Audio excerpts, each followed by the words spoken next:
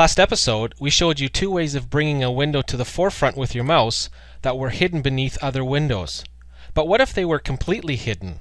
Today, we will show you how to bring those completely hidden windows to the front. The first method is to simultaneously press the Control, Alt, and Delete keys. This brings up the Task Manager window, which lists all open windows when you click the Applications tab.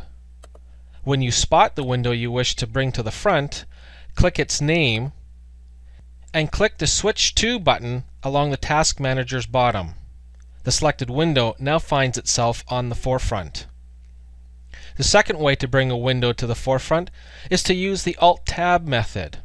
Hold down the Alt key while pressing Tab. A window appears in the middle of the screen listing every open window by name. Keep pressing Tab while holding the Alt key until you see the name of the window you're after.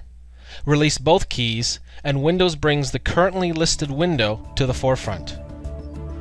I hope you enjoyed today's Help Desk TV.